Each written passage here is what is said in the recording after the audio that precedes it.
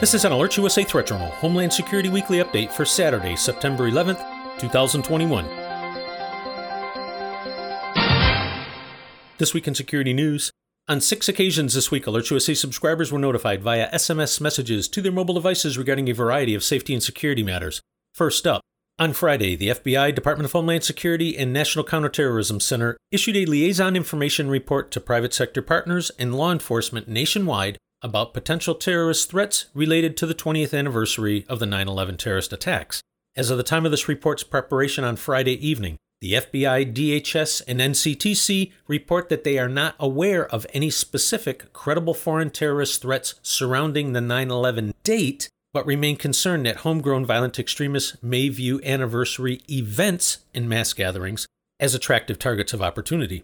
Homegrown violent extremists and domestic violent extremists continue to be the most significant threats to the homeland due to their ability to plan and execute an attack without attracting attention.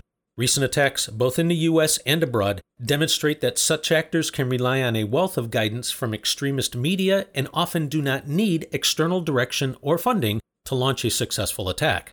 On Friday afternoon, Alert USA subscribers were informed that the most recent issue of the Islamic State's weekly El Naba newsletter carried new calls for, quote, fighters and supporters to attack the Crusaders in places like Paris, London, and Manhattan. Caution and vigilance are urged when in public in the coming weeks. Next up, on Friday, Alert USA subscribers were notified that the CDC and Customs and Border Protection had halted U.S.-bound flights of Afghan refugees from bases in Germany and Qatar due to multiple diagnosed cases of measles.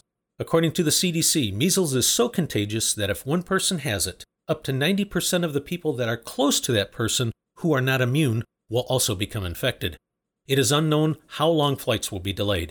You can find more on this story in the latest issue of the Threat Journal email newsletter. Next up, in public health news, as of the time of this report's preparation Friday evening, Johns Hopkins University reports that there have been just over 656,000 deaths in the U.S. officially attributed to the SARS-CoV-2 virus. In Canada, case numbers and hospitalizations are increasing in all provinces. In Latin America and the Caribbean, Mexico continues to lead the region in new COVID-attributed deaths, followed by Brazil and Argentina. In Europe, while most nations have reopened, France, Spain, the Netherlands, and Denmark have removed the United States from their safe travel lists, effectively banning unvaccinated American travelers.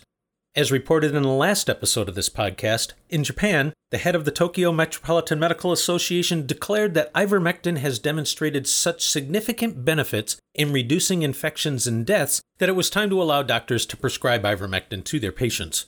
On Thursday, Alert USA subscribers were notified that the White House had released a series of new COVID-19 mandates, including requiring vaccinations for all federal employees as well as the employees of all federal contractors. The expansive rules also mandate that all private sector employers with more than 100 workers require them to be vaccinated or test for the virus weekly. And the roughly 17 million workers at health facilities that receive federal Medicare or Medicaid also will have to be fully vaccinated. In the less than 48 hours since the new mandates were rolled out, at least 12 states have announced that there would be no enforcement of the new dictums. Listeners may find it interesting to learn that the White House is using the Occupational Safety and Health Administration, or OSHA, to issue the vaccine mandate as an emergency workplace safety rule. In an astonishing moment of honesty, guaranteed to cause legal problems, White House Chief of Staff Ron Klain admitted that using OSHA was a quote-unquote workaround to constitutional limits. The federal government does not have clear authority to impose public health mandates. This is something normally left to the states. In travel security news, listeners are reminded that a new National Terrorism Advisory System bulletin is in effect, warning of the threat posed by domestic terrorists, individuals, and groups engaged in grievance-based violence, and those inspired or motivated by foreign terrorists and other malign foreign influences. Also, as a reminder, the Transportation Security Administration has extended face mask requirements for everyone, vaccinated or not, across all U.S. transport networks, including at airports, on commercial aircraft, buses, and rail systems through January 18th of 2022. Additionally, the CDC still requires all air passengers entering the United States, including U.S. citizens and legal permanent residents, to present a negative COVID-19 test taken within 3 calendar days of departure or proof of recovery from the virus within the last 90 days. If you are planning travel abroad this autumn, regardless of the destination, AlertsUSA strongly recommends checking out the U.S. State Department's travel website as well as that of the CDC for safety, security, and health considerations. We also recommend that you take a few minutes to register your trip with the State Department's Smart Traveler Enrollment Program.